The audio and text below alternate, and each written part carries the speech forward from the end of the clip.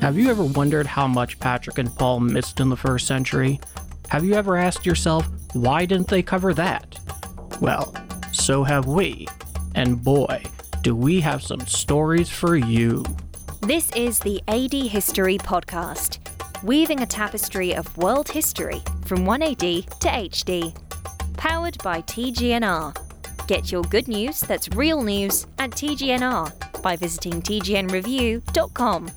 Now here are your hosts, Paul K. DiCostanzo and Patrick Foote.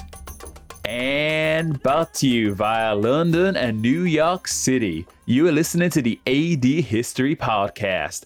I'm Paul K. DiCostanzo, and I'm joined, as always, by my co-host, Patrick Foote. How was that, Paul? Did I nail it? That was the most atrocious thing I've seen in days. Oh, I hope I don't sound like that in real life. No. That's just an awful American accent. Okay. All right. Okay, that's fine. Well, in any case, so what we missed the first century AD, and the fact of the matter is, given our format, you're going to miss a lot. And we can't even cover everything that we wanted to cover, even in an episode entirely dedicated to covering things that we wanted to cover. Yes. But we will do our best to cover them if they can be covered at all. So for this edition of What We Missed, so just to explain what this sort of episode is, I think the intention is after every 10 episodes, every century, makes sense, we're just going to do a sort of a more silly, light-hearted episode like this, talking about just some of the things we didn't talk about on actual AD history, because even though we covered 2 subjects per episode, there's still so much we missed out on, and we have some really fun stories here, which I can't believe, unfortunately, didn't get episodes unto themselves. But Paul, are you ready to have a look back at some of the things we missed, I guess? So, as the title explains. I guess it is time to reflect. But before we go in that direction, Patrick, let's lay down our obligatory, necessary, now legendary AD History Podcast ground rules. 1. Evaluate events in the context they occurred. 2. Over the span of recorded history, the way it was recorded, its methodology, and the facts that are important have changed immensely. How we view history today is not necessarily how we viewed it 50 years ago. 3. Nothing in history was inevitable. And 4. History and the past is like a different country. You have the floor. Cool. So this is about the Trung sisters and their revolt in Vietnam. And this lasted from 40 to 43 AD. And Paul, did you know anything about the Trung sisters at all? I can safely say I did not. No, neither did I. And they were, and I just want to say, sorry about pronunciation this one. They were 2 sisters by the names of Truc and Nhi, and they were daughters of a powerful Vietnamese lord. But during this time, Vietnam, modern Vietnam as we know it today, was still part of China's rule. And it just came to a breaking point when Truc, one of the sisters' husbands, was assassinated by the Chinese for plotting to overthrow their regime. And with her husband's death, Truc and her sister Nhi, they just started a rebellion. They gathered 80,000 people in support in the intention of clearing out the Chinese from Vietnam. And they liberated 65 cities in Vietnam that were under Chinese control. And not only this, they liberated so much of the land. They declared Vietnam as an independent state way before Vietnam became the independent state it is today. This was like basically 2,000 years ago we had an independent Vietnam. And as part of this independent state, they both took on the title of She King, because why be a queen when you can be a She King? And I just thought that was a great title to give themselves. I'm really curious to get if I could get the greater flavor of the original words and the original language they were using it in. But yeah, no, it definitely... Yeah. It's certainly unorthodox from our perspective, but it makes its point well enough. 100%. And as She Kings of this independent Vietnam, they sort of eradicated a lot of the Chinese traditions that was installed on them, like tribute taxes and sort of complex forms of government. And this rule lasted for about 3 years, from 40 AD to 43 AD, when eventually the Chinese ousted them. And the legends goes that once they were being ousted, instead of being killed by the Chinese, they took their own lives. As we see so often, that was very much the same thing with Boadicea, as we actually did talk about in the show.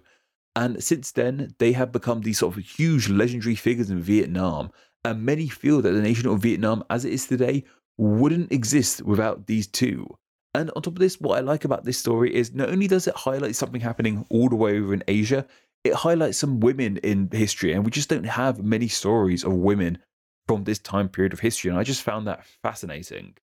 Well, yeah, absolutely, especially when they upend the traditional power order and then manage to reign Vietnam out of that, what I'd imagine. I'm curious what their position was regarding China under the Qin dynasty, but effectively some form of dominion within the sphere of influence of Han China, which is kind of fascinating.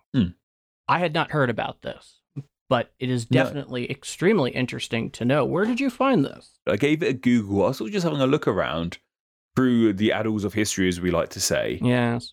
And I just came up with this. I was like, holy moly, how did this not come up for our actual episode? Because I would love to have talked about this in more detail.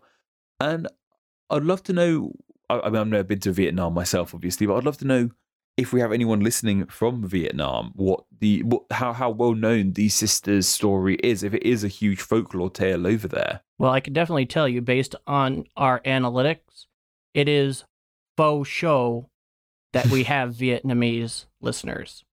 Well, what I can say is there's one thing I never get tired of is Vietnamese Chamber of Commerce, or quite literally playing on every single pun having to do with faux. No, it's very good stuff. You got any examples? I just used one for yeah, of course. Yes, like I said, it's faux show. They are listening to us right now. Always listening. But that was just one of the things in regards to what we missed that just really came up as interesting to myself. But Paul, is there anything you want to talk about more directly about things we missed from these first 100 years of AD? So I'm sure some of our more astute observers and listeners, of which we can count many just because we have really an amazing audience, is you'll notice we kind of sidestepped the Great Fire of Rome in 64 AD under our good friend Nero.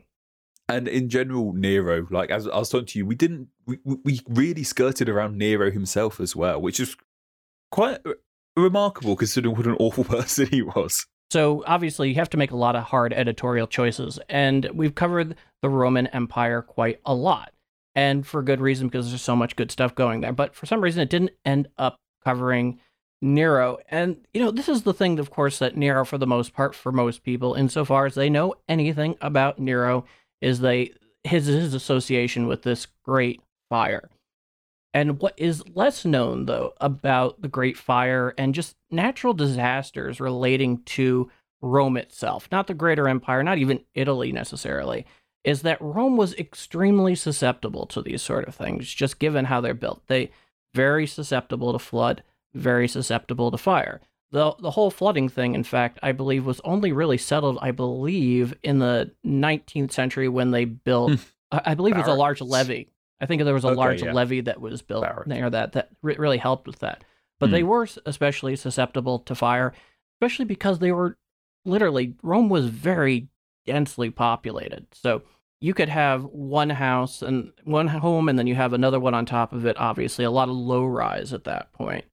And just given the proximity, something like fire can set off just like that. Or literally the lower half of one building can be flooded and the one on top is fine insofar as any foundational issues go.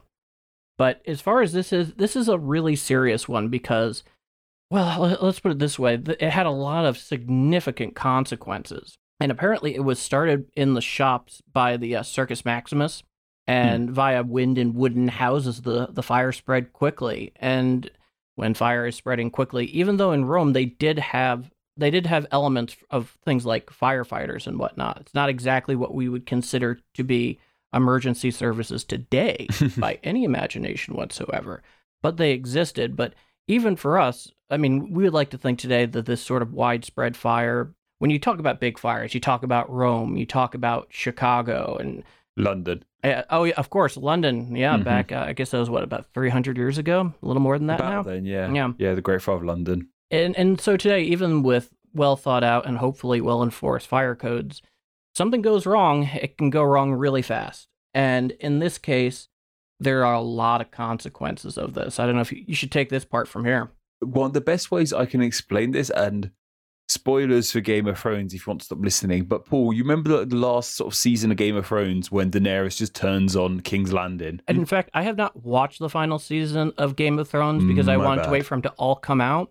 And it was so bad that I just kind of basically headcanoned the rest of it. And then I'm going to let my wife know what happens when he finally releases his final book. So don't worry about spoiling it for me. I know pretty much in consensus the final season was awful. Well, yeah. Well, things towards the end, things get quite fiery in King's Landing, I'll say. And you just have all these people huddled around, like just trying to escape the fire.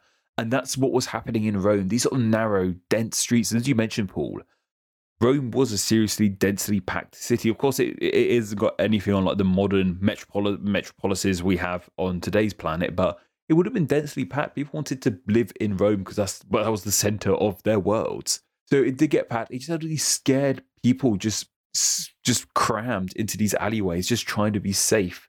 And what was interesting is when people were trying to put the fire out, some other men were found throwing torches into the fire. And when they were stopped saying, "Oi, why are you throwing more fire into the fire?" they responded by saying they were under orders. Whose orders exactly? Well, Paul, whose orders do you think they are under? Well, it is large. So there's a lot of debate, but generally the idea here is that they were getting directives on high from the one whose name begins with N and ends with Ero. Yes. So this is it's a Nero. We didn't really talk about much, and this is one of his most infamous sort of eras, being ruler during the Fire of London. Fire of London? Fire of Rome. Oh, I see. Mixing up our imperial capitals now, are we? Is this what's happening here? Mixing up our ablaze imperial capitals. But the fire lasted for around 5 days to begin with. And while it was thought to have been put out, the thing with fire is if it's not completely out, it could just start again. And it started even more forcefully. And when it finally did die, pretty much the entire city was destroyed or damaged. And this sucks. We have such... we think we have an image of Rome in our head, and of course we have an image of Rome in our head, but so much of this original Rome has been lost to this fire. Just when was the Colosseum was after the fire, wasn't it? Well, as I recall, they broke ground on it shortly after Vespasian broke ground on it after he ended up coming out on top after the year plus of the four emperors. Yes. Literally, there was also another smaller fire after this, I think, was around 80 AD, I believe. The point is that they were literally rebuilding Rome for decades under several emperors. It kind of, and I know this is more about the history, but it's a little bit like sort of modern scenario. Everything just comes to a halt, as we've seen at the moment. We're recording this in the midst of a pandemic. I'm not saying the entire world's going to be destroyed, but that kind of just sort of brings, there's one incident just brings everything to a screaming halt, and we're fixing it years and years after. Just kind of a bit of a parallel there. In screenwriting terms, it is referred to as the inciting incident. Exactly, the exciting incident. Inciting. It was kind of exciting as well. I guess from a distance, I'm sure it probably was. Yes. And so after the fire did finally die and the city was pretty much destroyed, of course, so many people just lost their homes, lost their businesses, lost their livelihoods. And survivors of the fire just sort of made shelter wherever they could. Not only were public spaces camped out into, but public buildings could have been lived in. And we've talked about this, this is slightly off topic. The Colosseum became housing, but that was way later, not related to this. Just wanted to mention that. Yeah, wasn't that for clergy? That was for clergy, yeah. But it just sprung to mind then, just the image of these grand buildings, like the Colosseum a bit later on, obviously, just having refugees in them, basically, refugees of this fire. Yeah, absolutely. And at the end of the day, one of the more longing, one of the more long-term consequences behind this, and I believe this is due to Tacitus in the Annals, is he begins describing Nero very proactively trying to put the blame for the fire on Christians that were living in Rome at the time. And that's also one of the other few things that most people, insofar as I know about this at all, they seem to have retained that kernel. Well, there's a reason. I mean, when you said that to me, blaming members of a religion for a fire, or blaming a group of people for a fire, What comes to mind for you when you hear that, Paul? Well, I mean, there's a good number of things that I could think of in terms of inciting incidents, but you seem to have something very particular in mind. Does it remind you of the Reichstag at all? That's an interesting way of putting it. Yeah, I mean, you could certainly, I mean, yes, absolutely, you can, because he was blaming it on socialists or communists, which allowed them to basically shut everything down, outlaw communism and socialism, and there's a pretty good chance, I would say a better than pretty good chance, that obviously that was a false flag operation that was done very intentionally for exactly the outcome they wanted and created. But it could have also been referring to Mrs. O'Leary's cow in Chicago, but that's not nearly so Machiavellian. Did someone set a cow on fire? So Mrs. O'Leary's cow, I think she was located in Southwest Chicago, and she had a barn, and the idea was that the cow accidentally tipped over a lantern, and that is what started the Great Conflagration. Oh, okay. But that's more urban legend. I don't believe that has ever been proven to any respect that is beyond reasonable doubt by any means. No, anyway. No cows involved here so far we know of. But supplies, probably like cows, or beef at least anyway, were brought in from across the empire to help Rome, and food prices were severely reduced just to help these struggling people after this. And the interesting thing about this is, while Nero supposedly blamed Christians for starting the fire, people were actually blaming Nero for the fire, because this is where we go into conspiracy theory mode. Put your tin hats on, people.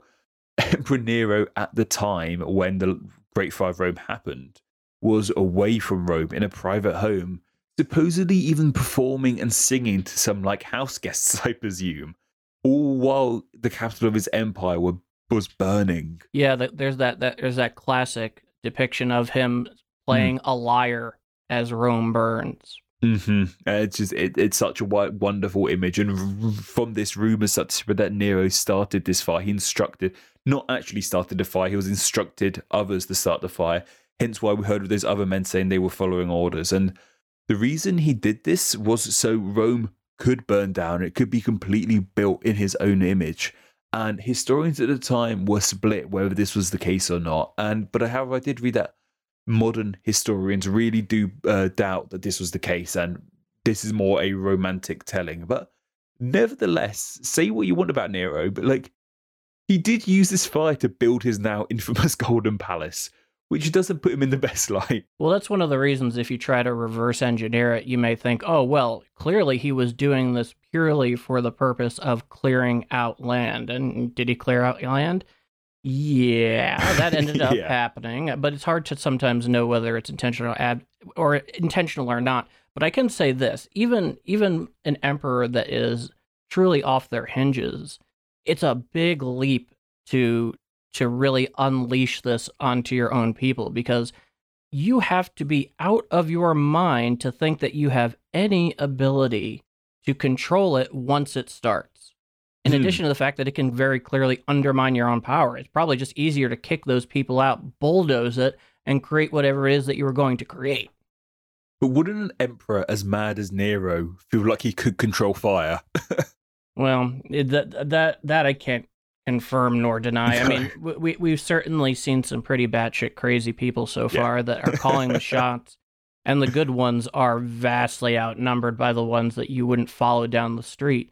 But it's so long ago, and the fact of the matter is, Rome was already so predisposed to this sort of thing anyway. But the fact of the matter is, it's not even so much important as it is how he handled the situation afterwards, especially the persecution of the Christians part, because that really lasted on for a really long time. And Tacitus, because like I said, we were talking about this when we were talking about the historical Jesus episode. Tacitus doesn't have by any means what we would call sympathy for Christianity. You know, he basically calls it more or less a goofy superstition from his perspective. But he remembers very clearly Nero literally going out to the people and standing atop a circus car in a charioteer's outfit, basically trying to direct the fury of the crowd on Christians who early on are not the most well received. I mean, their treatment fluctuates depending on who's in power and if they even care. But that certainly seems to be what we were doing here. It's certainly from Tacitus's perspective. But it was one natural disaster among many, and it's so hard to tell. But the fact of the matter is, was Nero particularly well suited to power? No. Were a lot of people in his position in the first century particularly well suited to power? No. Nope.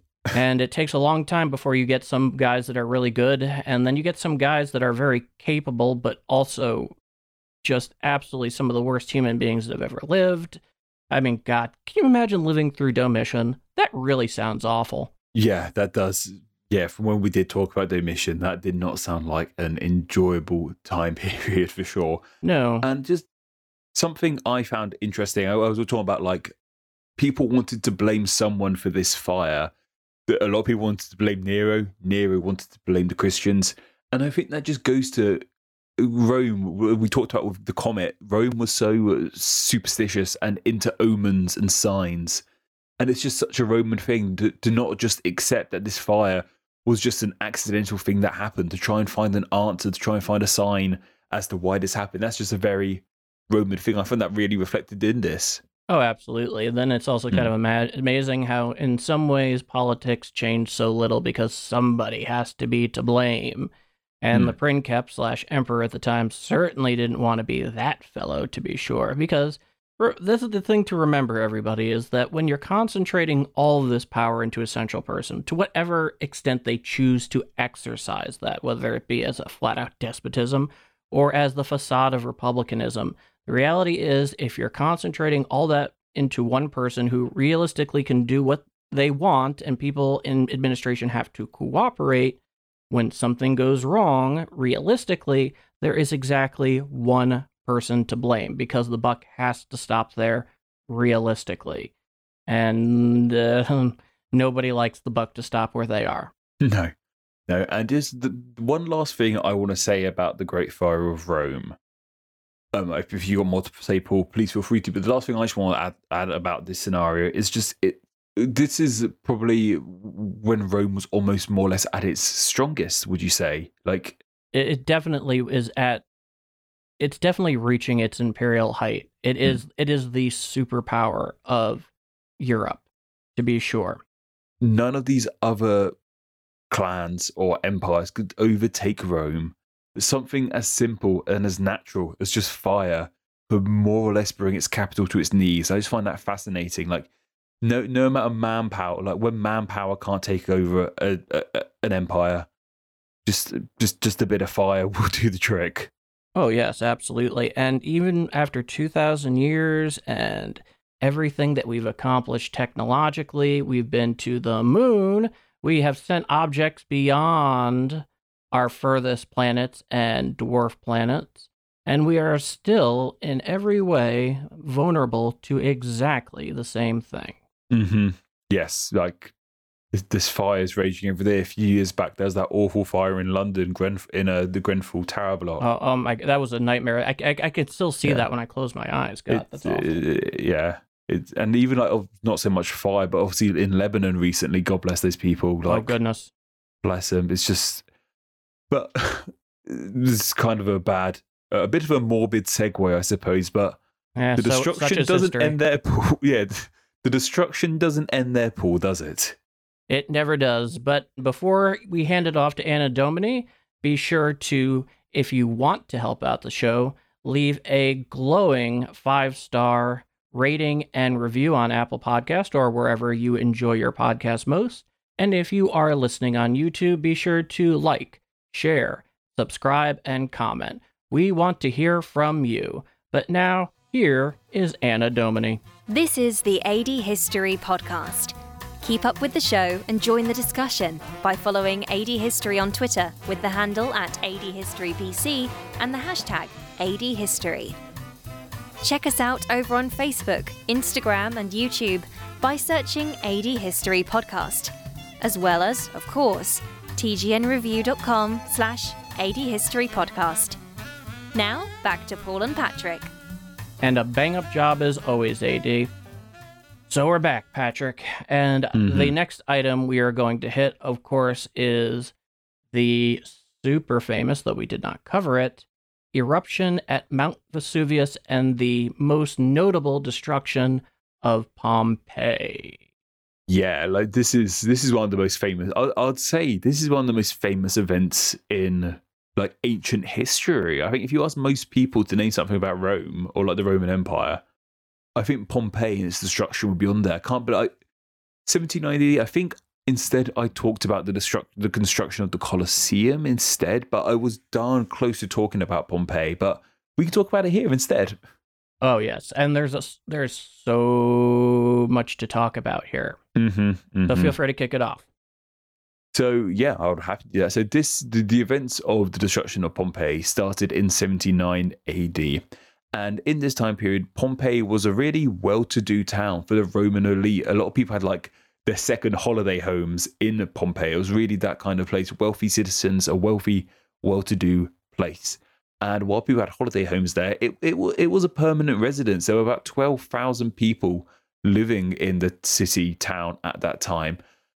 However, for as good as it was, the town was just about 5 miles away from Mount Vesuvius. And if there's anything you don't want to be 5 miles close to, a volcano is on that list. And this volcano had erupted many times in the past. And those who lived by it were fine with this. They kind of just accepted this is where we live. Like, Paul, could you imagine living by a volcano? I would rather not. No. But yeah, I mean, I'm sure not. No.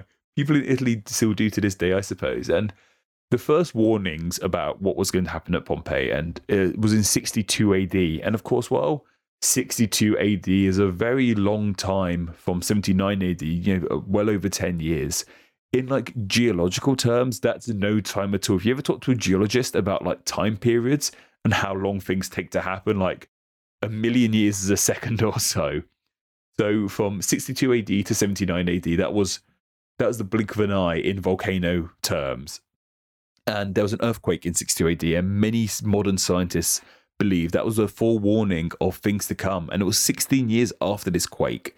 It was either in August or October. We're not too sure when the eruption happened, but Vesuvius erupted once more, and ash, rock, and boiling volcanic ashes and gases were just launched into the sky. And this could be seen from hundreds of miles away. This was an eruption probably unlike anything we've seen, at least in the next 1,000 years, I suppose, or maybe more. My volcano history isn't too caught up, but it would have been a mighty, mighty eruption. And of course, all this stuff, all this rock and ash and gases that came up from Vesuvius, well, what comes up must come down, and it slowly and surely started to descend onto the town, literal hellfire raining from the sky. And of course, many fled from the town, but not all. Some weren't quick enough to get out, or some felt they didn't feel compelled enough to come out. And Pompeii was first covered in millions of tons of ash. And after this, rocks and the volcanic gases took over the city, and it just kept on hailing down. We've all seen the episode of Doctor Who with Pompeii, right? Imagine that. Fair enough. Just the way the ash acted as a preservation agent, though, is really, despite the absolute tragedy that occurred there, and there's no question that it was, it has been, from an archaeological perspective and a historian's perspective, a gift that came at extremely high human cost.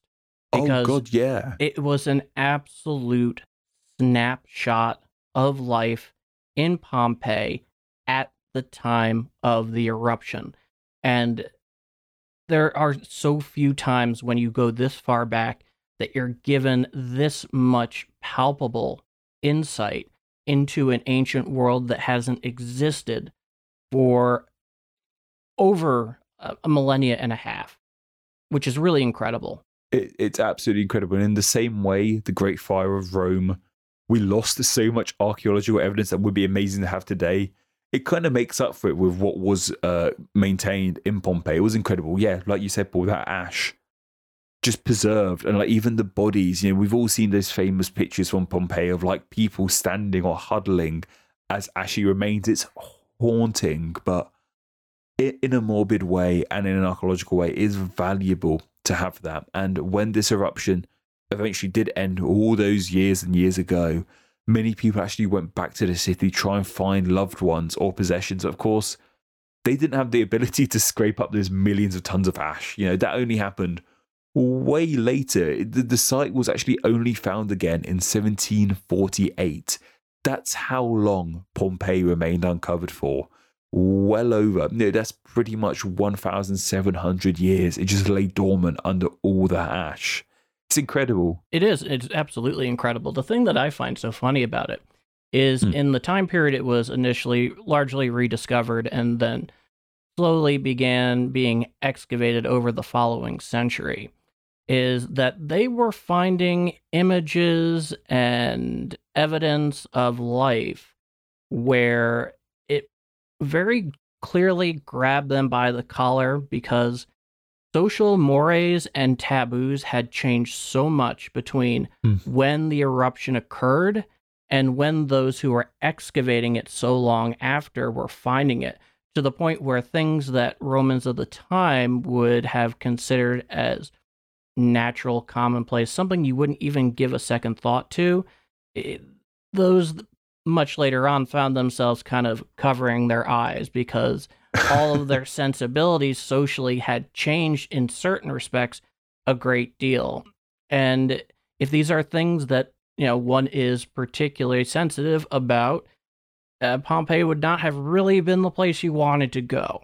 No, and that does just sort of come onto that wider subject of, and this is kind of unrelated to Pompeii, but as you're saying, the social taboos over the years have changed so much. It's fascinating. Like, you would think the further back in time, the more prudish, for lack of a better term, people were. But the Romans and especially the Greeks, they weren't prude at all. That happened way later. Like, people were doing all sorts of stuff, and then they got much more reserved. It's fascinating. I always find that interesting in history. Oh, absolutely. And it's an extremely demonstrative example of when you and I talk about history in the past being its own country, is it not?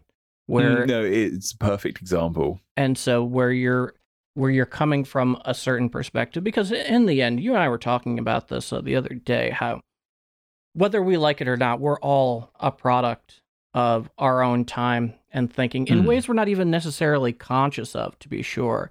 And then one is faced with something like this that is just so antithetical to a variety of values and what is considered in bounds and out of bounds. It serves as a remarkable sticking point to that idea that in some ways you're always kind of overcoming your own inherent worldview. You can be standing in the same place. You can even be directly descended genetically from these folks, but the way things change culturally and our values, they can very easily clash. And as historians of any degree, whatever that might be, whatever their specialization is, we're always looking to overcome that to best understand their world on their terms. Yes, couldn't put it better myself. Like, some of the things we hear about what, not just Romans, but as we carry on through AD, some of the things that were social norms will sort of shock us and make us double take. But you just got to remember that was how things were that time. I'm not saying it forgives it, and I'm definitely not saying, oh, well, they did it then, it's fine to do it now, because that isn't the case. But we just need to realize that was the norm at that time. Yeah, absolutely. It's the different. There's a difference between explaining something and comprehending something, even understanding something and absolving something. So an explanation of what's happening is not the same as giving it absolution. They're two very different things, and our job is the first, and it's definitely not the latter. However one chooses to handle that information, of course, is theirs to be sure, but for the most part, and for all intents and purposes, there is that big difference between comprehension and explanation and giving something absolution. Yes, perfectly put, Paul. Couldn't put it better myself. However, Pompeii, as we were saying, while some of these people in the 1700s may have not liked what they were seeing around the people of Pompeii, they adored what the actual city of Pompeii looked like. Yeah, I completely understand where you're coming from on this. And imagine to have actually been there while this was happening. the sheer terror of what occurred. I mean, you were asking me earlier, can you imagine what it was like living next to a volcano? And short answer is no, and certainly I don't want to. But even for me in the American Northeast, as far as I'm concerned, I am far too close to the supervolcano that sits in Yellowstone National Park. Of course. That's the one that can end us all, Patrick. Cross your fingers, say your Hail Marys, because that's all we're going to have should that occur. Well, here's a question for you, Paul. Something I need to ask. You're northeast based. About 10 years ago now or so, that volcano went off in Iceland. Yeah. Did that affect you in the northeast at all? Because I know it affected Europe. Did it blow your way? Well, the jet stream is going away from us at that point. So naturally, I think you guys would have been the more enjoy the natural consequences of that action. No, I mean, the one thing in the U.S. as far as volcanoes go, where it was truly felt across the continent, and it was a little before I was born, was the eruption of Mount St. Helens in Washington State. I remember a teacher of mine a long time back saying he was even down in Texas and he saw some of the fallout from that amazing eruption. So I have not personally experienced anything like that. Certainly, I don't believe having to do with Iceland. I certainly don't recall it. As far as the U.S. is concerned, Mount St. Helens being what it was, apparently, I wasn't around to know, but so I have been told. Yeah, it kind of does relate back to the fire. Like these natural disasters, they don't care how. You don't care if you've got the biggest empire in the Mediterranean. A volcano will still beat you, and it's just fascinating to see like this volcano affecting these great, powerful people that are just something as naturally made as a volcano, just ruining their day, basically. That definitely translates into a bad hair day, to say the least. Yeah. But as I was sort of hinting towards, the people of the 18th century, they adored what Pompeii looked like. When they rediscovered it, sure, they might have not have enjoyed the morals and sensibilities of the Romans, but goodness, they loved the architecture of Rome. And the rediscovery of Pompeii actually helped create a neoclassical revival in architecture in the 18th century, as many liked the look of Pompeii so much. So they started building, hey, this stuff looks great. And this is probably the first time these people were seeing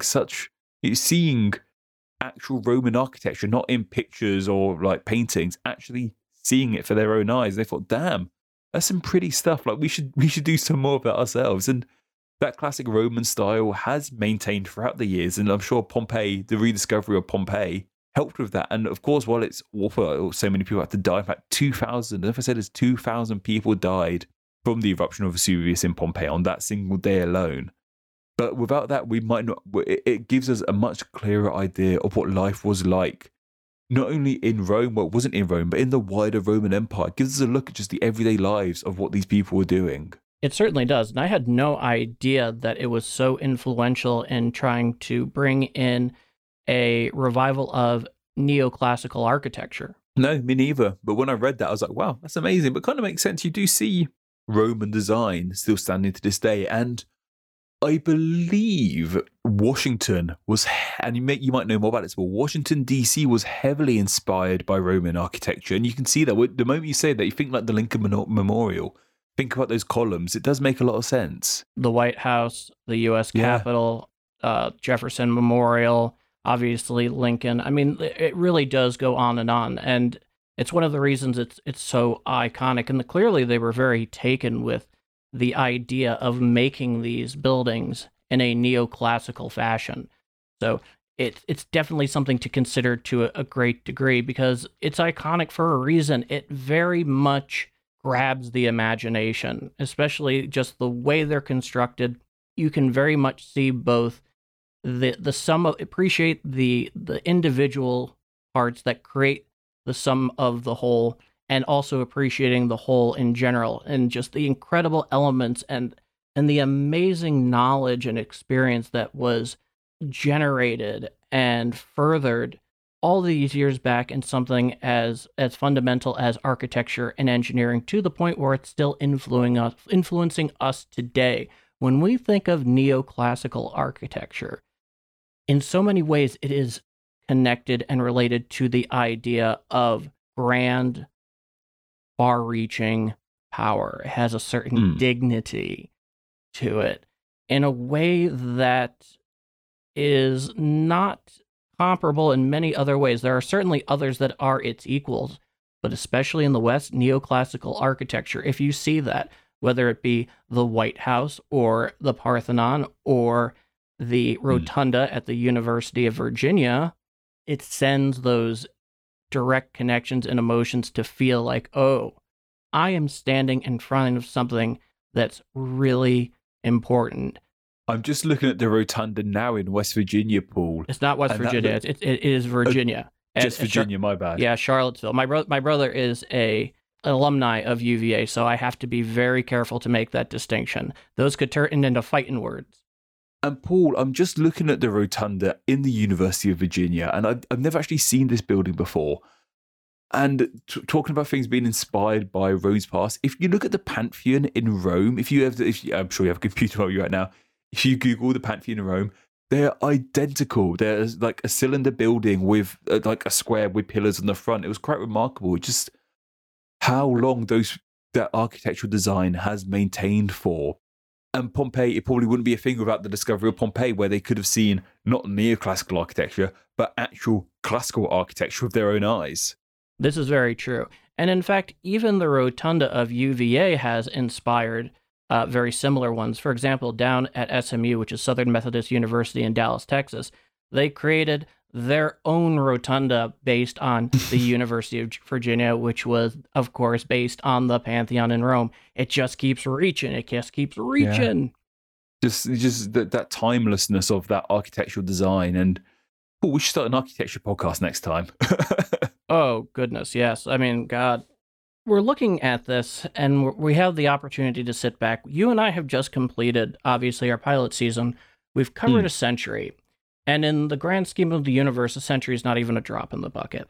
In the grand history of humanity, with with Homo sapiens prevailing, it's still barely a drop in the bucket. And we have to think back on this, Patrick, here. And I'm going to answer my own question, because it's something I've been thinking about, and we've kind of alluded to a bit, which is, when we look back at this century, what have we learned that we didn't have the strongest feeling for or insight into when we started?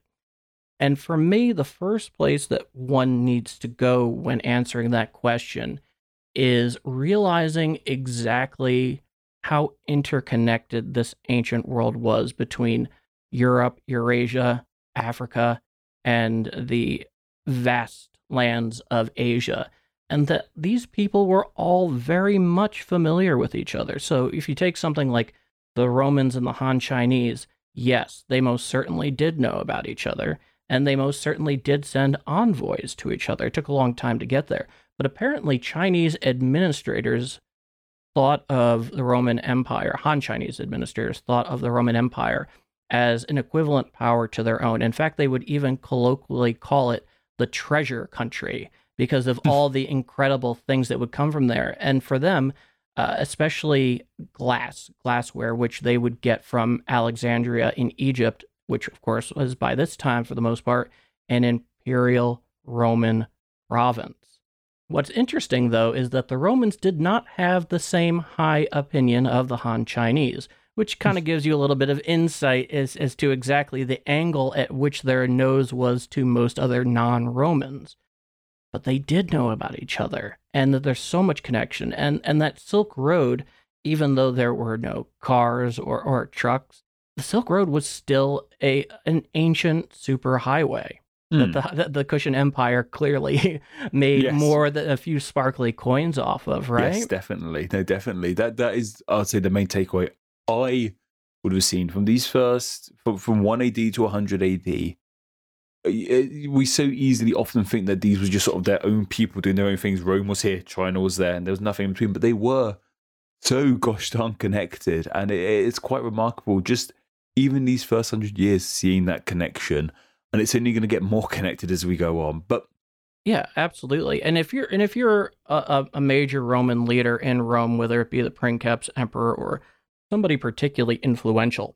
It is really one of the great early demonstrations of practicing grand strategy, where you're dealing with an immense landmass with tens of millions of people within it. Wherever something is going on and whatever decision you make can have profound impacts on other parts of its empire that geographically, distance-wise, are far distant from the area that you are focusing on. So if you decide to send another legion of Britain, that means there's another legion that isn't available in Eastern Anatolia.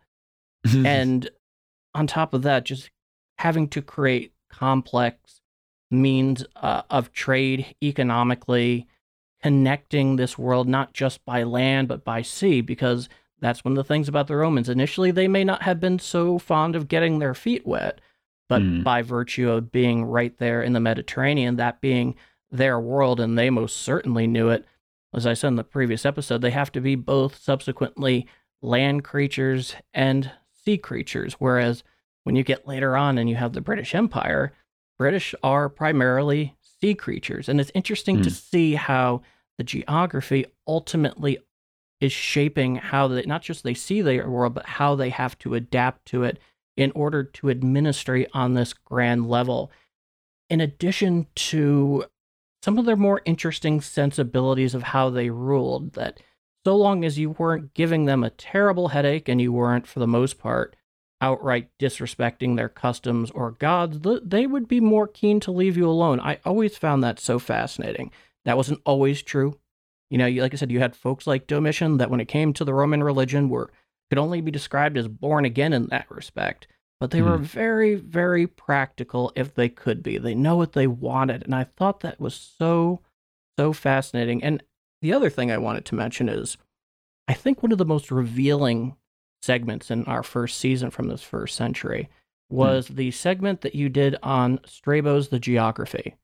And, that was a very fun time. And what exactly it is able to tell us about how the most knowledgeable and in the know Romans would have seen their world, their place in it, and then comparing it to our knowledge today, it is truly a mind-boggling experience. You went into this deeper than I did, so I'm curious what your thoughts are, Patrick. Well, that kind of does lead into something that I took away from looking into these first 100 years, and it very relates with Strabo and his geography.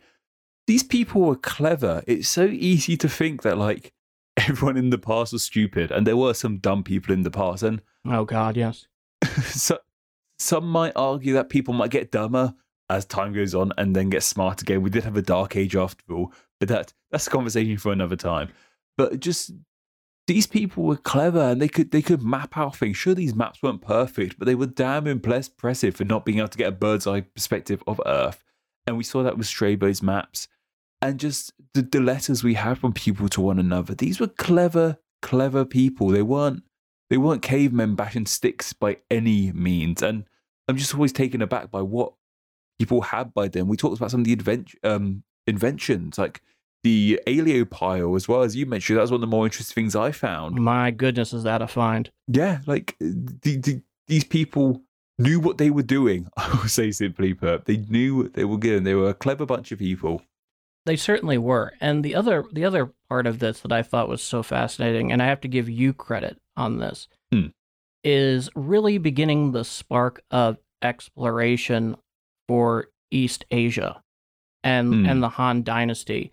And from a Western perspective for you and I, Patrick, this is not usually something that we're really taught all that much. I don't know about you, but it certainly was true for me.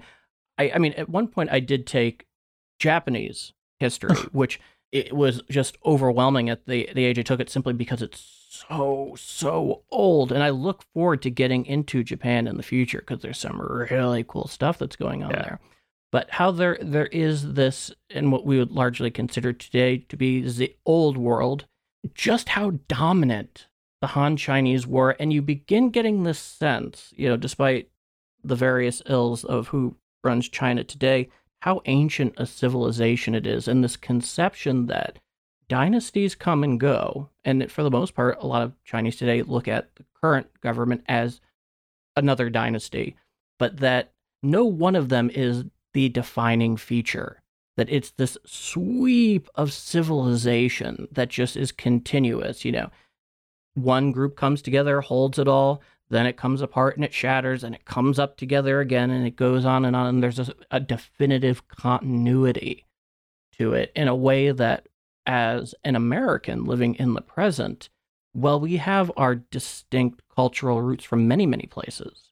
That is something that is truly special. It's true of Japan. It's true of Korea. It's true of the Indian subcontinent, Eurasia, Europe, and Africa. But for one of those who have ancestors who emigrated from those places and are part of a very short period of time, and people that have now made North America or the Americas their home, just how small that sweep of history is, both in terms of what's happened since our ancestors got here and what exists today when you compare it to those portions of the old world. Even you, Patrick, you have many, many, many cultural influences that go a long way back, but having that strong connection, especially, say, to the Romans themselves, you've talked about it before. It's something we don't really have here, not in the same way, and certainly not to the same extent. No, definitely not. And couldn't agree with you more there. It was just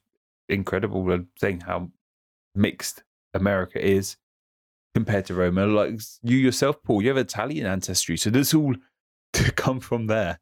Oh, yeah, absolutely. There's no question that there's plenty of Roman heritage going, way back. Southern Mediterranean is my ancestral swimming pool, to be sure, the Mediterranean in general. What are your closing thoughts on this century, Patrick? What are some of the more profound thoughts that you have developed in the earliest part of this journey of ours? I think we've kind of laid out a lot of my earlier thoughts. I think things that took me back is this was a much more interconnected world than we ever intended it on being. These were some really smart people, and there was a damn lot going on in this world, even if we don't know all about it because their histories weren't as recorded, but there was things kicking off all over the world. And Paul, this is the last question I want to ask you. Of course. From 1 AD to 100 AD, what do you think changed the most, say, just in Rome or in the world in general? What do you think was the biggest change? Because that's 100 years. Think 1900 to 2000. They seem like different time periods. What do you think was the biggest change in this 100 years to the world?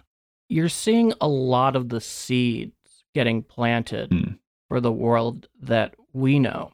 From the Western perspective, obviously the life and experiences and the continuation of teachings that came from the life of Jesus of Nazareth is going to become, it starts as a small wave and then over 2,000 years turns into a tidal wave.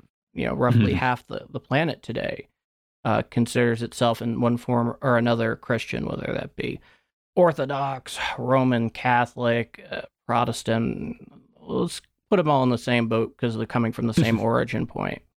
And even though the Jewish diaspora did start technically a bit earlier because not everybody came back from Babylon after 600 BC, one of the truly major and influential aspects of the diaspora of the Jews living in first century Roman Palestine is you see Jews basically fanning out all over the world, and I find that truly exceptional. And of course, and this is really unfortunate, is that you look at all of the information that had been accumulated and then seeing how much of it ends up getting lost, especially when you talk about something like a series of fires at the Library of Alexandria, where we lose a ton of information, things that we knew. You kind of relayed this a little bit, touched on it a few minutes ago, how we tend to forget or lose things that we already know. Or another thing, not just to focus in on religion, but it's so influential, of course, is Buddhism arriving in China. My goodness, Buddhism arriving in China means Buddhism is going to arrive in the Korean Peninsula. It means it's going to arrive in Japan. And it's such a incredibly defining aspect of those cultures for peoples that compose such a large population of the earth today. What about yourself, Patrick? I don't think I could add any more than you just add. This definitely was a century of planting seeds. So many seeds were planted in this. I mean, this whole Anno Domini, it all begins with the birth of Jesus. And even in these first 100 years, Christianity has come a long, long way. And it's only going to get bigger, like you said. Like you said, Buddhism arriving in China, that's going to become a huge thing. Rome literally does become a huge thing. It gets bigger and bigger during this first century. Things just being planted. A lot of seeds are being planted in all this time. And I just think it's fascinating. I'm looking forward to seeing what happens in the next 100 years, from 101 AD to 200 AD, then from 201 to 300 AD.